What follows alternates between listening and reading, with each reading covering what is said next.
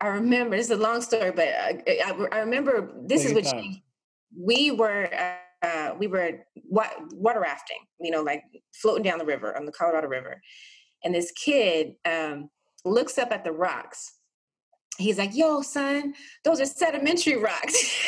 Breaking down the rock formations. He's like, and you can see in that layer right there that they probably had a drought.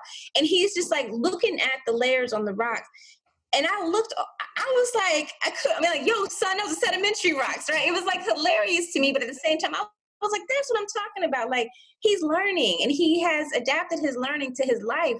And it just floored me. And so I just fell in love with the whole idea of charter schools, because I realized that what charter schools do is that they have autonomy over, traditional schools. So you can go into a Welcome to the Millennials and Money podcast, the podcast dedicated to encourage millennials to continue to make wise decisions with their money. We find some of the best ways to learn is through stories. So each week, your host and wealth advisor, Payne Boyer, invites a millennial guest on the show to share their money story. Thanks for tuning in and enjoy the show. This week, I have a very special guest. I have Miss Jay Artist Wright. Say hello, Jay. Hi, everyone. Hey, Jay. So I'm going to give you a second to introduce yourself here in a bit and tell the people more about what you do and what makes you special. But first, I'm going to share just how you and I know each other. So, Jay, you and I know each other through a mutual friend, Yes. through a previous guest on the show, Jovan Agee. He was on the show, and he's a colleague of mine. He knows I do financial planning. And he said he has a friend of his, a colleague of his, who needs some tax advice. I introduced you to a CPA, and we spoke for a bit. I talked to you about the CPA, and then, like anybody, after I spoke to you, I said, well, let me Google this person, see who she is. I just saw all the awesome stuff you did. I said, you know what, I got to get her on my show. So I reached out to you, and you're happy to be on the show. So I'm glad to have you here, Jay. Yeah. So we don't go too far back. That's about as far as you and I go back. Why don't you share with the people and me who you are, what you do, and some things that make you unique? Wow. Well, first, it's so funny because I try not to be Googleable. so to see whatever it is that you had, I'm like, oh, okay, that's interesting. I got to pause there because for me, the listeners know I used to be a professional boxer. So when you Google me, unfortunately, all you find is me getting knocked out. So, so when you're looking for a financial advisor, I don't think that's what you want to see when you find that financial advisor.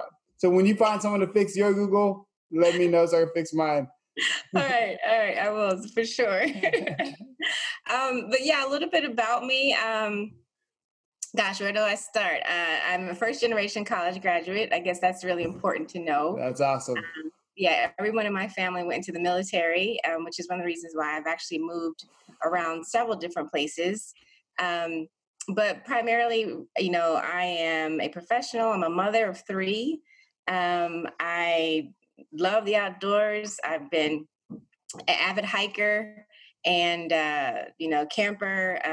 In my professional life, I've always been someone that's been driven to work on advocacy issues and for the underserved. So right now I am the Vice President of Public Affairs and Policy for the California Charter Schools Association, which is a trade association that seeks to create more alternative education opportunities in the charter school sector, different from the traditional sector. And in my specific role, I'm really focused on equity and making sure that charter schools serve some of the most marginalized students. So I advocate at the Capitol for issues around equity, specifically like making sure that the local control funding formula that serves those types of marginalized students, that they get direct access to those funds. So stuff like that. But most of my life, my career has been basically an advocate for the underserved. So that's kind of neat. That's awesome. It's a passion. I'm so big on people being driven by passion, and especially like charter school is such an area that some people aren't familiar with. We're diving a little deeper when we get a bit. I'm actually a charter school student, so it made a huge impact on my life growing up and got me out of got me onto a different path than where I was originally my original trajectory. So that's huge. Yeah. But this podcast is all about money. And it's about people sharing their money stories and their money concepts. And I find that many times people's overall mindset around money, the foundation for that mindset gets planted from a young age. And of course, at any time that can always change throughout life, but that's kind of where those initial cornerstones get put in place. So let's talk about what money was like for you in your household growing up.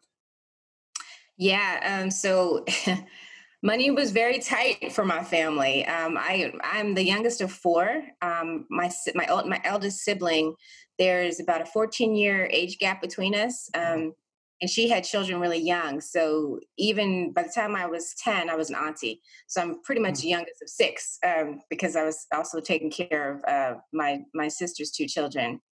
But money was interesting because we had such a big household. My mother was a small business owner. My father was an engineer by trade. Like I said, both of my parents served in the military. And so service is definitely ingrained in me, and also work. So I had my first job at 16, working as like an inventory clerk at my mom's salon.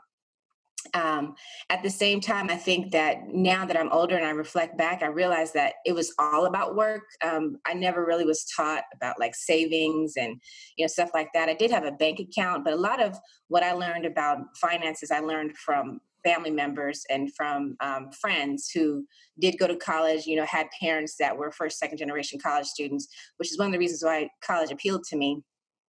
So I think one of the best lessons I learned was from a friend's father who basically was like, always have a savings for yourself. Even at the youngest age, try to establish a savings of $500 to $1,000. Even if you're not making a lot of money, create a savings for yourself. Always have good credit, and then ultimately try to diversify what you're doing. Don't be linear in the way that you look at your work. So for example, like I didn't mention that in addition to my day job, I also do consulting on the side, and I help people who want to run for political office. And so, hopefully that'll manifest itself into more of a full-time thing. But I've kind of been one of those people that have always had, 2 or 3 jobs here or there, my main job, and then the one job that I could use to make a savings for myself. So money was definitely, I learned the hard way. My mother and father, they didn't have the best credit at times. And I had a really interesting childhood because we would have highs and lows. Sometimes we'd be in the best of situations, sometimes we'd be in the worst. And so for me, at an early age, I learned that security was really important. And so my money trail was mainly about like how to do things differently from my parents and to be a little bit more, what's the word? A little bit more disciplined, I guess. Probably too much so. I think that there were times that I can, college specifically that, my girlfriends were going out buying little Coach purses and stuff. And I was like, nah, I'm not going to do that, because I was just so like making sure that I had a savings for myself. Yeah, no, you said a lot there. And it's like that for a lot of us, especially whose parents kind of were the first. My parents were baby boomers. I'm assuming yours are probably baby boomers as well. And being African American, they're kind of the first ones who are really able to reach success and strive for success, and then so they can bring money in the household, but no one's taught them the cornerstones around money management. Exactly. And so they can teach us to work hard and grind hard, and like you mentioned, you said your parents are always instilled work ethics in you, but there's a missing link there, was that money management part, and that's because the predecessors in my industry, they weren't targeting people like our parents. No. They weren't looking for them to teach them how to be wise with money. So it wasn't like, it's not something their parents, they didn't know what they didn't know. And that's exactly what it was. And you were so blessed to have your the family friend, the father of your friend, talk to you about saving and just putting money aside, and not only saving, but diversifying your revenue streams, which is huge, and what you're still doing today with consulting. We talk so much about diversification and what I do in my industry as far as investing and diversifying your asset classes. But it's big to diversify your revenue streams too. Like that's something I always push my clients to do. Like if you have a passion or a skill that you're good at, you don't have to quit your day job. You don't have to quit your day job just yet. But it's nice to create some extra income and have it come in the household. Yeah. Yeah, it really is. And it's been something, my husband, he thought I was crazy when I first, started doing this. And then, I didn't say anything to him because I had to lead by example with him sometimes. And so then I just, had like a separate account and kept putting money away. And then finally towards the end of the year, I showed him how much I had saved just from doing like side consulting. And he was just like, we need to keep doing that. And I was just, it's just like, now you need to do something so we can both make this money. So talk about the time when you got a little more independent. You've taken those work ethics you had that your parents instilled in you, taking those saving tips, putting money aside for yourself, and that the friend and family taught you.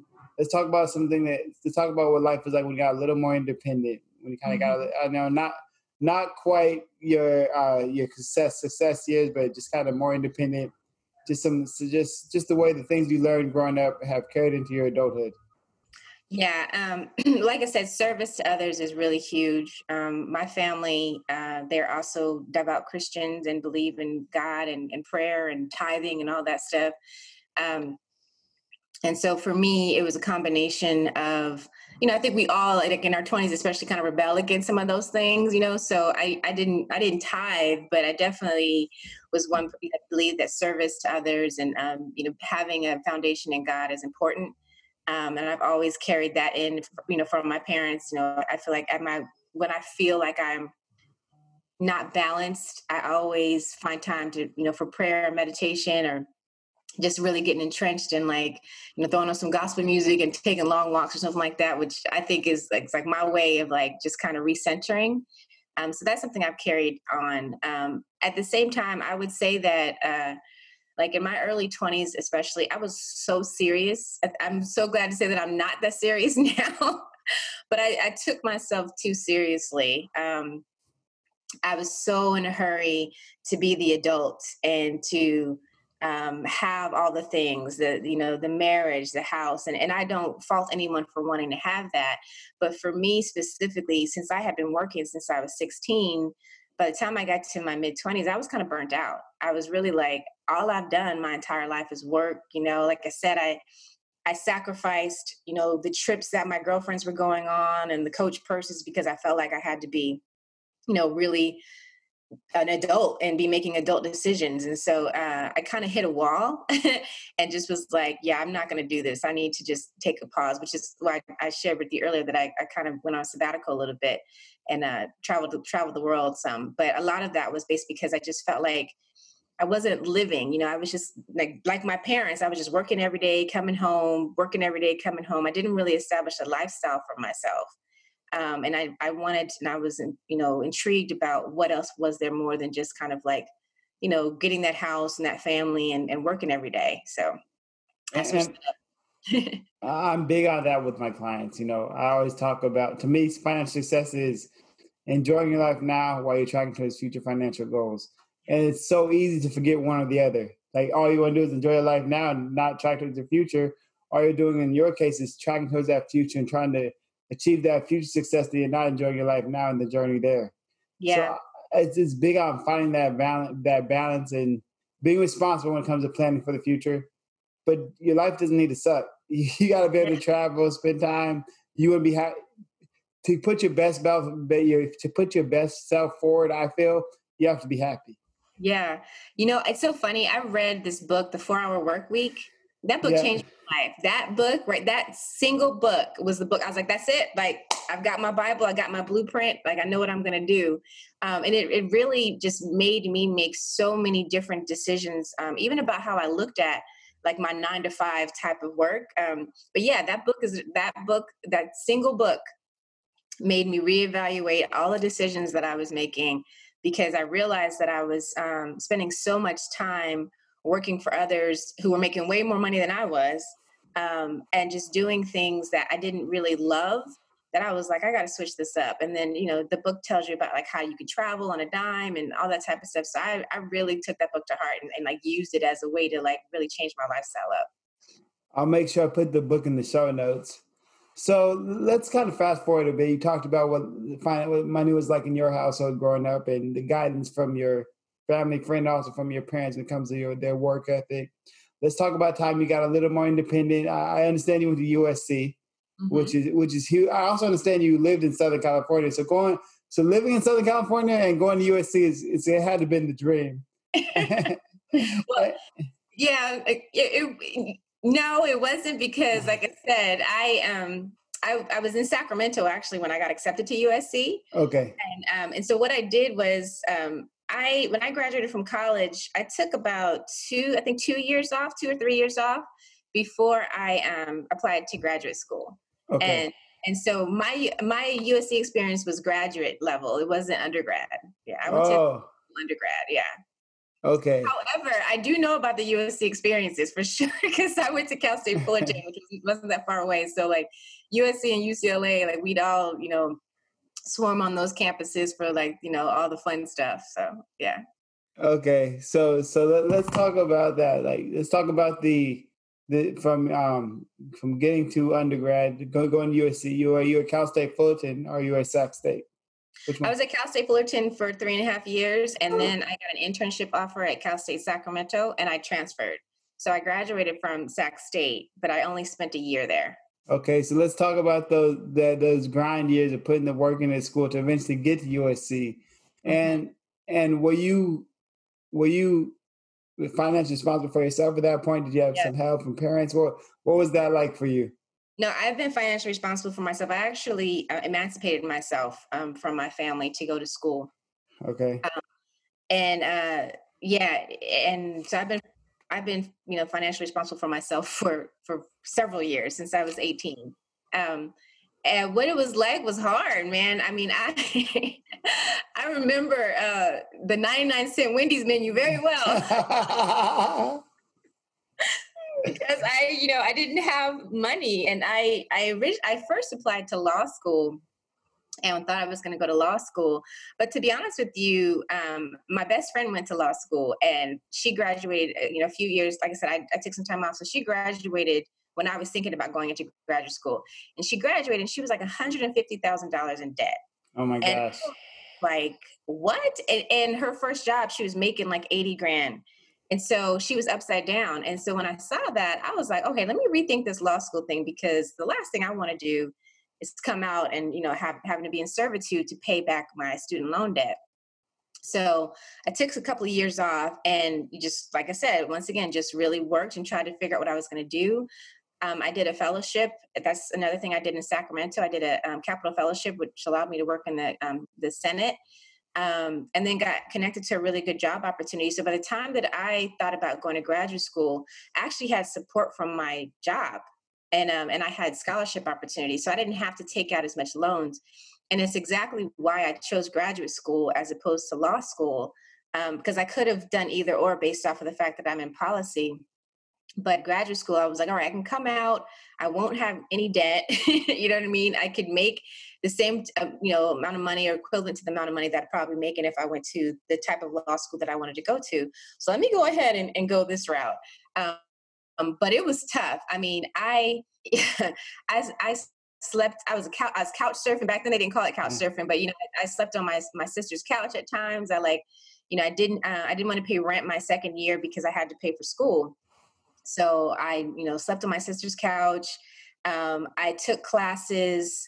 I took satellite classes. So I took classes on the USC campus, but I also drove to Sacramento because they had like weekend classes. So you can go from Friday to Sunday, but you'd be in class all day. But I did that because I had to stop working for a short period of time, and I didn't have an income. And so I was like, I got to get this done, quickly so I can get back to work. So, I lost about 30 pounds because I did not have any money. When I am not playing when I tell you the Wendy's 99-cent meal was my friend. I would, go get something from there, and I'd hop on the road and get on the road to go to school, come home, get fed by my sister who, was married with children. I don't recommend that route for anybody, but it definitely, now I'm blessed that I did that way, because like I said, I don't have a lot of student debt that I would have had if I didn't do it that way. No, I'm curious about that drive. Like you said, you've been working since a young age. You started working at 16. You're working at 18. You emancipated yourself at 18. So at that point, you're independent at 18 years old, and you still decide to go to school. It's so easy to get consumed with work and with the responsibility that you have to think, I can't go to school. Like, I don't have time. I don't have time or the money. And most people don't, but you were able to still make it happen. So what was that like? What was that driving force behind that to make you see this is the right decision to make. I'll make it happen, and I'm going to do it without taking on a ton of debt. Yeah, I attest a lot of it to my friend's parents. They both went to college. His mother was my English teacher in junior high school, and so they just really encouraged me. And they were just like, you know what, you need to go to college. This is a great route for you. And so I had a lot of external support to just keep me going. There were times where, literally my first semester of college, my friend's mother wrote me a check to pay for my tuition, which to this day I'm so humbled by. So it just was, just people in my life who just really encouraged me and said, keep going, you're on the right path. Every time that I felt like I was, needed to quit or stop, even my family, they were like, no, you can find a way. And I never accepted that it was impossible. I always just found a way. Just, like I said, if I had to, sleep at a friend's house for a few weeks, or, one time I had like 6 roommates, you know what I mean? Because we just all needed a place to stay to get it done. I just believed that I needed to get it done, and that, the investment that I was making, or the sacrifices that I was making now, was an investment, and that long term, would pay off. So, yeah. No, for a few things there, like the drive of like whatever it takes. That's what I'm hearing, is like whatever it takes. You knew what you wanted to have. You knew what the prize was. You knew you had your eyes on the prize. You wanted to sacrifice couch surfing, eating 99-cent menu at Wendy's. I've been there too. The double cheese, there's the bacon double cheeseburger. That's not so bad actually, but I know what you mean. Like you had to sacrifice for what it took, and the fact that your friend's parents, they sewed into you, they helped you, and I think that's kind of, I think it's huge. And I hope you got a chance to share with them how big an impact that made on your life, because it's important, for me now, I still think about like there's other advisors out there who are where I was 5-6 years ago, and they need someone like me to kind of help pull them up. So I'm trying to be conscious on giving back like people have given into my life. So that's huge. I appreciate you sharing that story. So we've talked a lot about your successes and your wins, and you look like a rock star right now. But I got to ask you, because I know it happens to everybody. Let's talk about a time where you've been financially independent from a very young age. Let's talk about a time you've been smacked in the face with reality when it comes to your finances. And share a story if you have one. Yeah, I do. So like I said, in 2008, I took a sabbatical off of life. I literally, quit my job. This is, I was working in the corporate world at that time, and just was not happy, not inspired. And so I was like, you know what? I had a savings, like I mentioned, and I basically blew it. So I took my savings. I took my savings that I was, that I acquired to potentially put down on a down payment of a home.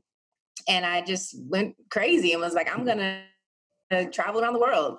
And so I quit my job, and I moved to Spain and lived in Spain for 3 months, and then left Spain. And because the euro was like 165 to the dollar at the time. And then I moved to Costa Rica, and, used the rest of my savings in Costa Rica. If you can recall, 2008, we were in the middle of a recession. So I came back home thinking, I've got this master's degree. I've got all this job experience. I won't have no problem getting a job. It took me a year and a half to get a job. And also because I didn't want to go back into corporate. So I was trying to transition to the nonprofit world. And so when people looked at my resume, they were like, well, you used to work for Fox. Like, why do you want to work in the nonprofit world right now? And so it was tough. And then I was trying to work in the education space, and I didn't have a lot of education experience on my resume. So I could have wallpapered my entire house with the amount of rejection letters I received. It was tough. It was really tough. I remember having like $25 in my account, and that was it. And just thinking oh my God, what am I going to do? And like I said, I will attest to the fact that my friend's father also told me never to really finance a car. If you're going to get a car, always buy it outright. And so thankfully I had a car that wasn't financed. So I didn't have to worry about a car payment or anything. Didn't have any children, anything like that. So it was pretty much just me. And like I said, I was like a nomad. I was basically homeless, living out of my backpack. just trying to figure it out. But the most shocking thing was to look at my account and realize I only had like $25 in my account. Whereas, a year before that, I had, 20,000 in my account. Mm. And I was just like, wow. However, it was like one of the best things I could have ever done, because it just like the experience of being able to travel and see other countries, really take a pause from life, especially for me, because I'd always been so headstrong about doing everything. I would do it all over again. I'd probably save more money though, because no one wants to be like that. But I think that the 2008 recession really just hit me hard, and I just I did not know what I was going to do, and I didn't know what I knew what I didn't want to do. I knew I didn't want to go back into corporate, but trying to make that transition and into a new career where unemployment was high was just like almost impossible. So it took me a long time to kind of get it right. Yeah, so I'm big on all my clients having a savings, of course, and using that for the emergency reserves, but also purposing their money too, and every dollar having a purpose. I always talk about, I call it money purpose plan, my fancy way of saying budget, like, and purposing the travel money for that. I don't think that's what your savings was initially purposed for. Yeah. but one thing I do tell my younger clients who are single with no kids, like you at the time, like this is your time.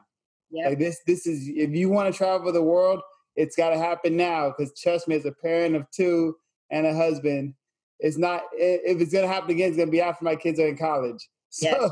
so Yeah. if you want to do it now, take advantage of it now. Don't use all your money. Don't use all your savings. Yeah, don't do what I did. Yeah, but this is time to do it. But you mentioned you worked it for corporate. You were working for, I believe you worked at Fox Yes. Studios. Mm-hmm. So how'd you end up there? And talk about your experience there and why you eventually decided to leave. Yeah. So I ended up there. Funny story. I was working for another organization called Screen Actors Guild, which is I'm sure you've heard of SAG, Screen Actors Guild. They're called SAG after now, but they're basically an entertainment performers union. I ended up there because I did go to USC, and a lot of performers go to USC. USC has a really good performing school. And so I met a woman who was looking for someone to work in the government affairs department, which is exactly what I had just done, prior to graduate school. So I got the job at Screen Actors Guild doing government affairs. And, one of my jobs was to go out and basically advise performers on different things relating to legislation. And a lot of it was hobnobbing with people. And so the president of SAG and I at the time went to a golfing event.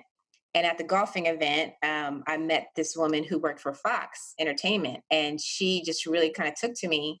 And so I really got the job from golfing. I was like golfing with, some high profile performers, and they took to me. They heard a little bit about my background and my story. They knew I worked in government affairs, and they had like a state and local government affairs position that they were hiring for. And, just being in the right place at the right time, I got the job. And it was a really cool experience because I was working at the time where MySpace.com, which used, before Facebook, there was this MySpace social media group.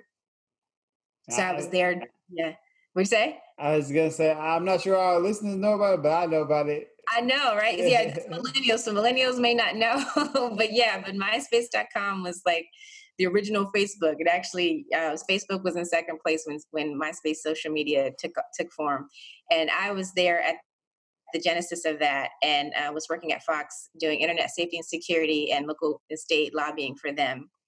And it was like the movies. I was working in Beverly Hills. I'd walk into the office and everybody kind of had their own little style, like all those movies where you see like the really open spaces where people are like playing video games, stuff like that. Like that was real. Like that was how it was. It was a cool environment. But the work was intense because I worked on internet safety and security. And so basically my job was to ensure that the lowest people, sex offenders and gang members and people like that, were not on the site and not doing illegal activity on the site. And I specifically worked to help protect minors on the site. And so my work was heavy. I had to work with nonprofit organizations like the National Association for Missing and Exploited Children, because we had pedophiles that were basically trying to use social media to trap children and thinking, lure them in. And so it was just really heavy work. I tell people all the time that I have a different appreciation for law enforcement because of that work, because I realize that when you get in a mindset where you're dealing with just kind of like the most undesirable people every day, it changes you. I mean, I was going home and having nightmares because I had people that were trying to contact me on social media because they thought that I was like a 16-year-old little girl. Oh And my the things gosh. they say and the things that they would do, it was just disgusting. And I didn't have a way to decompress from that. And so, that's one of the things I've empathize with people in like law enforcement or like just in the social work environment where they have to deal with child abuse and stuff like that. It's hard and it's heavy. And at the time, thankfully, I didn't have children. I don't think I could have done it if I had children. But it was just really hard for me. So the work was too heavy, and that's ultimately why I decided to leave, because it was a lot of work. I had to manage people not only in the States, but I was working with Australia state government affairs groups as well. And it was just a lot of work, a lot of hours. That's when I read the 4-Hour Work Week. And I was just like, no, this is not what I want to do. I got to do something else. So, yeah. Yeah, so it sounds like you learned what you need to learn there. You had an awesome time while you're there, but you took on a lot of weight, and it's a lot to do.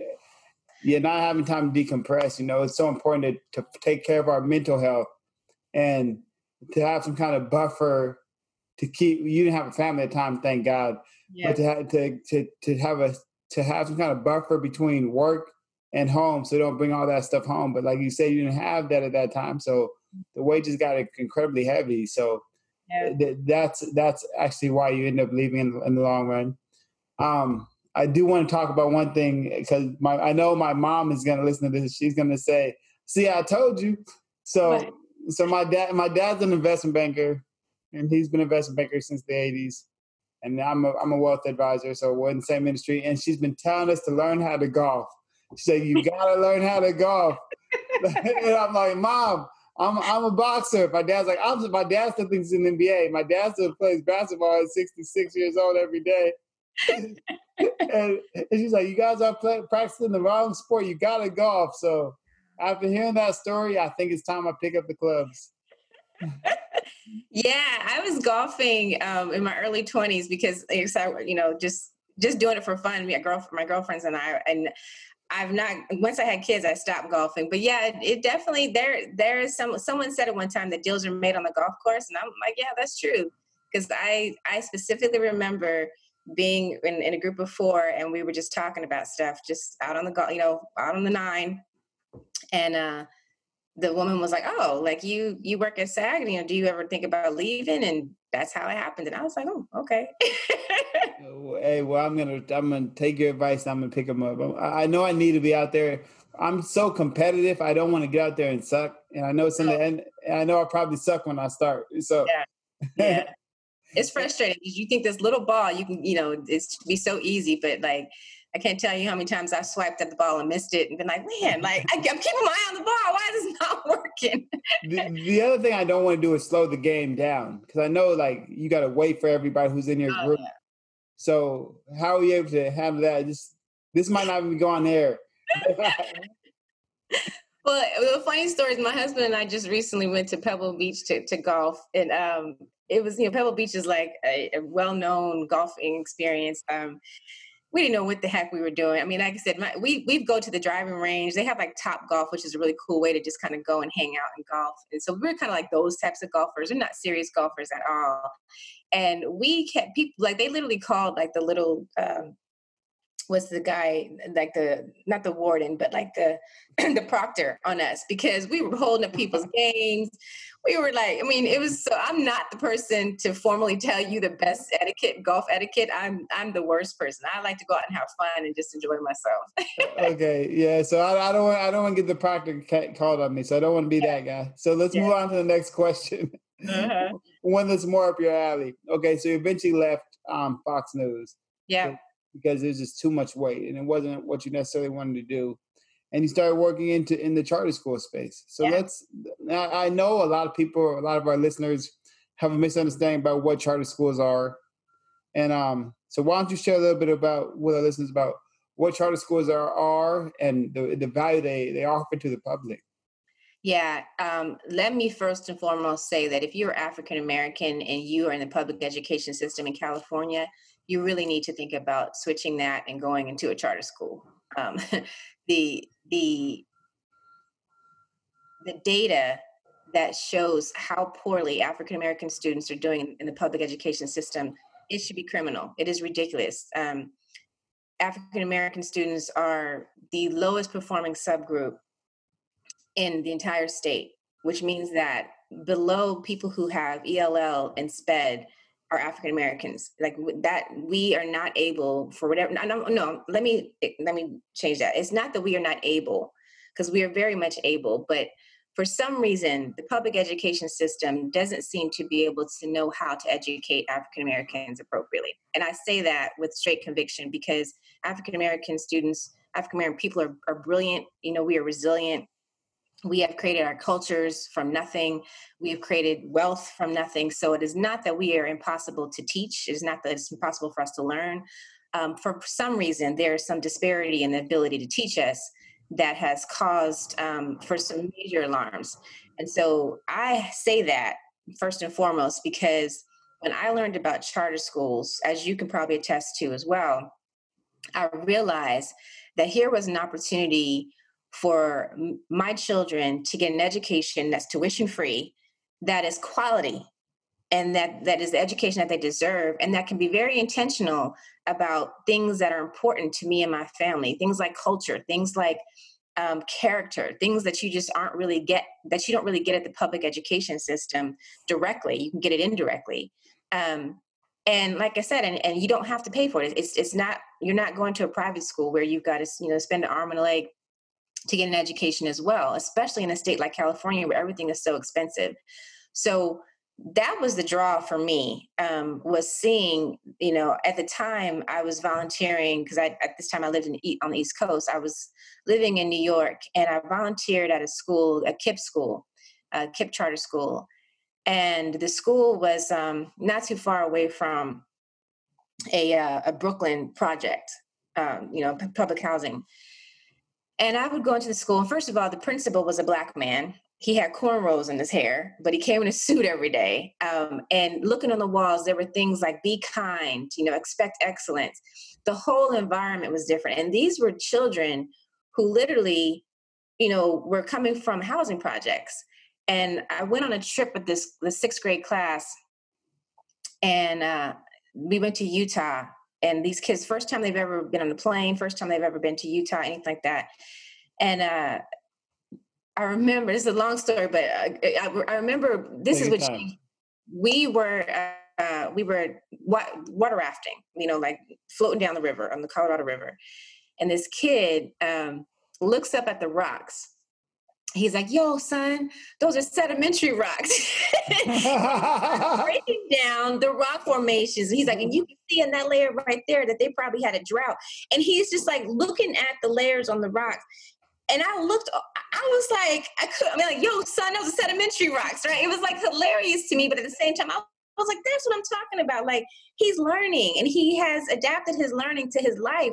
And it just floored me. And so I just fell in love with the whole idea of charter schools, because I realized that what charter schools do is that they have autonomy over, traditional schools. So you can go into a charter school, and every charter school is different. They kind of serve as a nonprofit. And each charter school can cater their curriculum to the students that they serve instead of catering to the system. Our public education system is all about just the across the board cookie cutter standards that not every child falls into. I mean, you have two children. I have three children, two that are in elementary school. They're only a year apart, and they learn totally different. And so why do we invest in a school system that only wants to teach people in a linear way, in a certain way? And then if you don't learn in that way, then they tell you that something's wrong with you.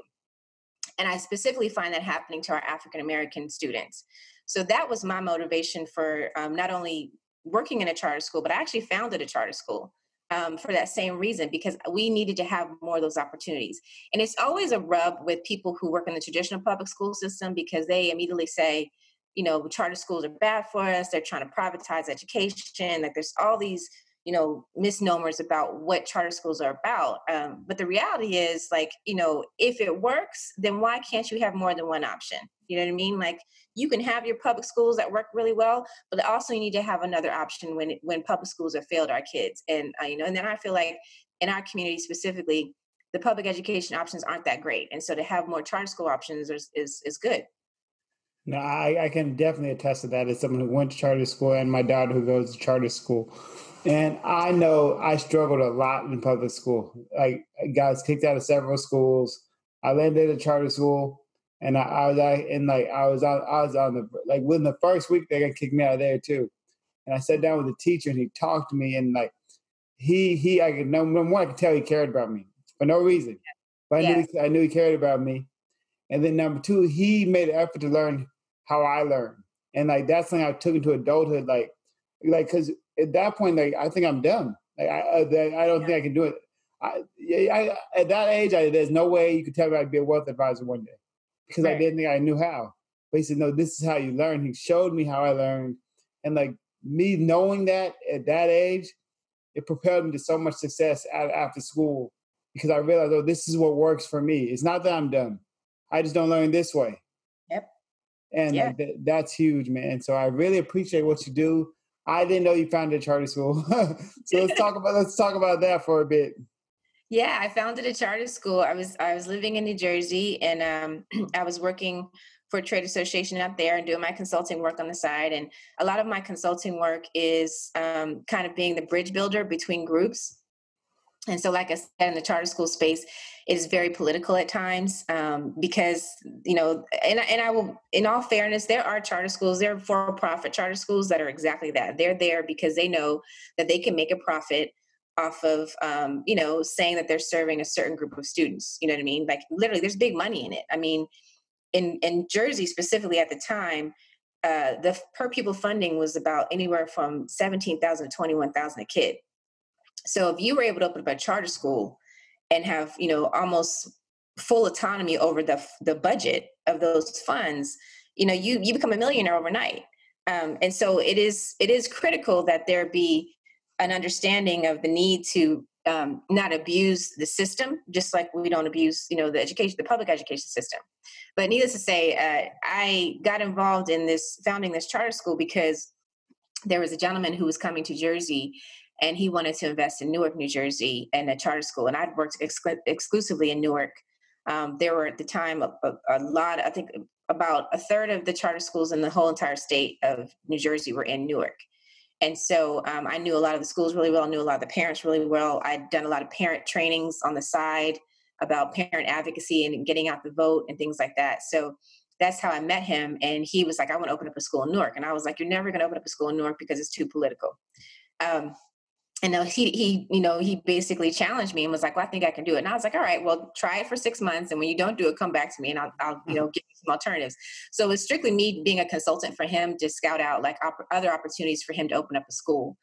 And he just realized how much knowledge I had, not only about the ability to open up a school, but just the political game, right? Like, how do you open up a school? Because people had tried to apply for charter schools in the past, and they just didn't know the right language to be able to be effective. So because of that, he was like, well, you know what? You'd be a great founder, a board chair for my charter school, because you know so much, you know all the players. I was working directly with the Department of Education, who were basically the authorizers of the charter schools.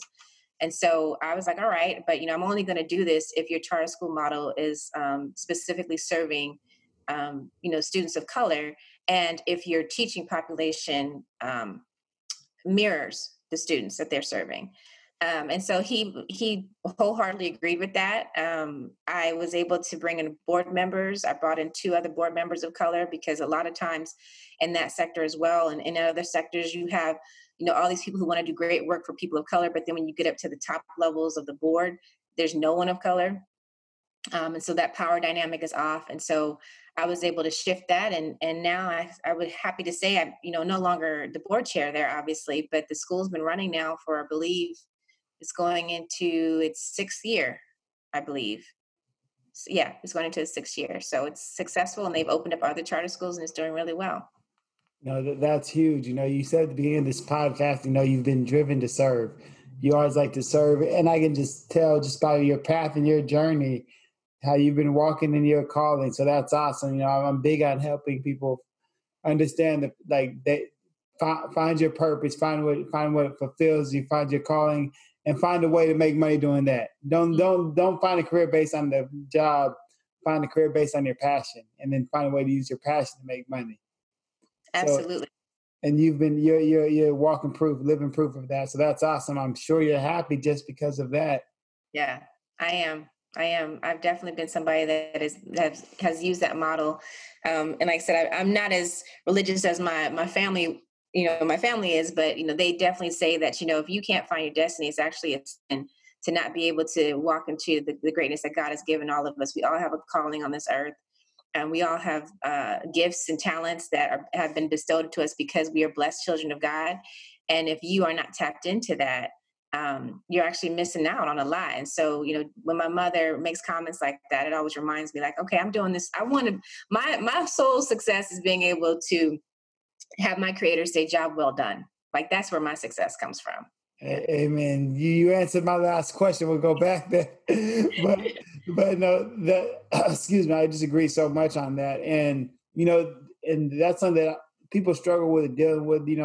Especially like me, former athletes like me. We feel like our purpose is to do this sport or do this thing we're really good at, and that's something we're passionate about. But God gives us a passion that we're never going to outlive. Mm-hmm. Like I realized through this career and through other things in my life, my real passion is helping people. Yeah. That's what I'm good at boxing. I was good at boxing, but God didn't mean that God didn't do that to me to last forever. He had other plans for me. And now I feel like I'm walking my calling. I don't wake up and go to work every day. I wake up and say, who am I going to help today? And I love what I do. And it sounds like you're kind of saying the same thing. And, as someone like you and someone like me, it can be tough sometimes to see ourselves as successful because we don't always see the next level, and we're always looking ahead about where we can go next and what the next big project or the next thing God puts on our heart, and let's go get it. But one thing I do know is that you're a lot more successful now than you were when you had nothing, when you had $20 in your bank account. So let's say you had a time machine, could go back in time. What are some things you go back in time and tell a younger Jay about just financially, just talking to everybody, staying on the path, or just a word of encouragement for our younger listeners? What would you tell your younger self? Yeah, that's actually a really good question. And I think self-reflection is really good. And I've actually thought about that question a lot. I would tell my younger self to pace myself, not be in a rush to have all the things, but to be smart about the things that I wanted out of life. I am proud to say that I waited to get married and have children to be able to live my life in a certain way. And my younger self didn't know that. I learned that just from trial and error. So if I had to speak to my younger self, I would say, like, don't be disturbed by a biological clock, and don't be disturbed by other people saying you've got to be all these things by a certain age. This is your journey. You live it the way you want to live it. And I find myself having to have that conversation a lot with younger women who are in the professional field, because they do feel this pressure of, like, I've got to get all this done. And at the same time, if I want to have children, when do I get that done? How do I get that done? Do not let that be a barrier for you. I would also tell my younger self that, don't trick off your savings. It's definitely important to have a safety net, whatever it may be, whether it be, an emergency credit card or something. Like, do not put yourself in a financial woe, especially when you're younger, because as you mentioned, when you just have yourself to take care of, you can make a lot more sacrifices than when you have to bring a child into the world or a partner into the world. And so better it be to make those sacrifices than, like you said, not maybe having the best looking car, but knowing that, you have a great savings that can get you that car later. Things like that are important. So I think pacing yourself is probably the best thing I would say, is that, everything comes in due time. Know that your journey is yours individually and it's unique to you. So don't try to, run with the Joneses and do what other folks are doing. Listen to your heart, listen to yourself, find times to be spiritual and to just be quiet and be still and take in the universe, because we're all connected in different ways. And sometimes when we're young, we miss those opportunities to just, sit back and realize that this earth is beautiful, that our presence here is beautiful. And, if you can do that at a younger age, it definitely will inspire you and help you be more grounded when you get older. Okay, so the big thing I'm taking from that is pace yourself. Yeah. That's kind of the theme of that, is pace yourself, and I think that's super important. I mean, with a lot of younger people, and they want to save.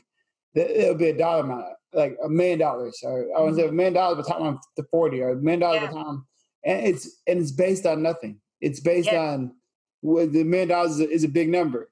Are you 6 years old? Like it's just a big. but there's nothing behind that. And it's like, well, I feel like this guy did it, so I can do it. But like you're not that guy, and you don't live his life, and you're not.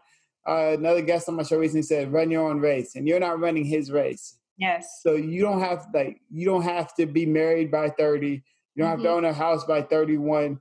You don't have to be what's the word? Financially free by 40. Right. But you have to do what's going to work for you. What's going to make you enjoy. Like I said, financial success to me is enjoying your life now while tracking towards your future. Yeah. So, I'm so glad you said that, because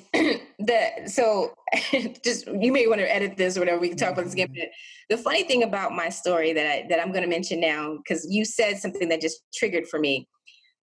So my friend was basically my boyfriend. His father was the one who helped me, because we were dating. We dated for 8 years. So pretty much my young adult life, I was, booed up with this guy who had that vision. The great thing about it is that I was with someone who was very successful, and very driven and very ambitious. But he was like, I want to be a millionaire by 30. I want to have a house by 31. And, and he accomplished all that. But in the course of us being together, that wasn't my vision. And I was just like, and I didn't feel comfortable with being a part of that for him. And so I literally, we were engaged to be married, and I walked away. And it was really hard for me, because he did become a millionaire at 30, and he did, buy a house. And that was at the same time where I was really trying to reevaluate what I was going to do with my life. And so my girlfriends and my family were like, what are you doing? But it just there was something spiritual in me that was just like, this isn't right. I don't feel settled yet. I don't feel like I've kind of learned enough about myself. And that was really hard, especially being a young woman, because you've been with this person for 8 years, you've built a life with him. It's almost like getting a divorce. You see him go off and continue his success, and you're still kind of struggling. It was a hard pill for me to swallow. And it took me several years to kind of start dating again and realize, like, am I okay? Like, did I make a mistake because I walked away from that? And I feel like young women need to hear that story a lot, because sometimes we tie ourselves to our partners, and we feel like it's good to have a partner. And I believe in having a partner in the work that you do, but don't lose yourself in the process. Like, be an individual, and don't take on somebody else's identity and think that that's your success. No, I think that's huge. I'm definitely going to leave this in the podcast. That's a huge story that so many people can learn from. And one thing you said there was that you didn't buy into the vision. And this is for the men. So who are you guys weren't married. So, but for the men who are married, when you're married, you got to make sure your wife ties into that vision, because she's on that, whether she's involved or not, that she's on that same ship you're on. And so you got to have the tie-in and the belief of the crew. And that comes down to letting them know where they're going. People want to know where you're going. So at least he did that. So you had you were able to say, before you guys got married, you were able to say, that's not where I want to go. Right. Let me get off, because it's important to get that buy-in from both sides. And if you don't agree, to let your spouse know, this is not what I see for my life, like you did. Let your boyfriend at the time know, this is not what I see for my life, so I'm gonna get off. I'm getting off at the next stop. And he's been able to go do what he needs to do. And look at you now. You're successful in this because I know that you heard God. You heard God at that time saying, you got to tell him this, because that's never a comfortable decision. It's never a comfortable conversation, but you still did it. So I know that was a complete God thing. You're obedient. And because of that, now you have a beautiful family. I'm sure you have a good husband. You're happy. And you're a guest on the Millennials of Money podcast. So how much better can it get? Yeah, I have arrived. Today, this morning, 8 a.m., you officially arrived. Okay, so we're at the end of the podcast now, Jane. You've been an awesome guest. Thank you so much for coming on. And this is the last question of the show. The words financial success means different things to different people. It means different things to the same people at different times. Like what financial success meant to you when you were a child isn't what financial success meant to you when you only had $20 in the bank. Isn't what financial success means to you today. But we're talking about today. So today, 2021, January 2021, what does the words financial success mean to you, Jay? Financial success means to me being able to secure a legacy for my children. It's very much that wealth management that we talk about. Whatever I do, whatever I accomplish right now, if it dies with me, then I haven't been successful. So it's really about having the financial security and the success to know that my children are going to be okay, and that the legacy of my family is going to be stable. Yeah. Okay, that's a great answer. Just being able to secure a legacy for your family, and I'm big on financial success not being a dollar amount, but being a lifestyle. And I gotta say, and I'm sure you agree with me. I get your buy-in after I say it though. But the biggest part about securing a legacy for a family is education. Yep. It doesn't matter how much money you leave them. If you don't give them the right education, the right foundation, and the right mindset going forward, then you haven't done your job. But if you give them the right education behind that legacy will last for generations to come. That's so true. That is immensely true. I think that, even though my mother and father were not able to pay for my education, they instilled in me a work ethic that I knew that, from a very young age, how important it was for me to be independent and take care of myself. And I thank them for that. And then, like I said, with my friends and my friends' parents who definitely did have an education, it was very much instilled in me that this is your path to freedom. The more that you can educate yourself, the more that you can learn about the world around you, the more successful you're going to be. And that definitely starts with an education, for sure, with a good education. Yeah, that's right. And look at you today. You're providing that good education for thousands of kids all over the state. So that's awesome. Yeah, it's important. It's especially for our folks, for Black folks, and for African Americans and Latinos and people of color who have had those types of opportunities not available to us. Often being told that, we can't learn. I think about when I was living in another country and how hard it was for me to speak Spanish. But no one looked at me and made me feel like I was dumb. You know what I mean? It was like, you just have to learn our language. Whereas you have people who are immigrants to this country who will be looked at as they're dumb because they can't speak English. And it's so ignorant on the role of the teacher to think that way. And so it's really a mindset shift for all of us. And I really believe that you never stop learning. I think it's another thing that keeps you young is to always be looking for opportunities to educate yourself and learn. Okay, Jay, that was awesome. And you've been an awesome guest. I'm so glad you tuned in. If it's okay with you, I'd like to leave some, I don't know if you have any social media, but any links to where our listeners can contact you, I'd like to leave in the show notes. Thanks for tuning in, guys. I hope you guys really enjoyed the show. You guys have a blessed week. Thank you. Bye-bye. Bye. Congratulations, guys. You've officially made it to the disclosure portion of the show. I'm an investment advisor representative of securities offered through Bertha Fisher & Company, Financial Services, Inc. BFCFS member FINRA-SIPC. Holmes Financial is independent of BFCFS. Thanks and have a blessed week.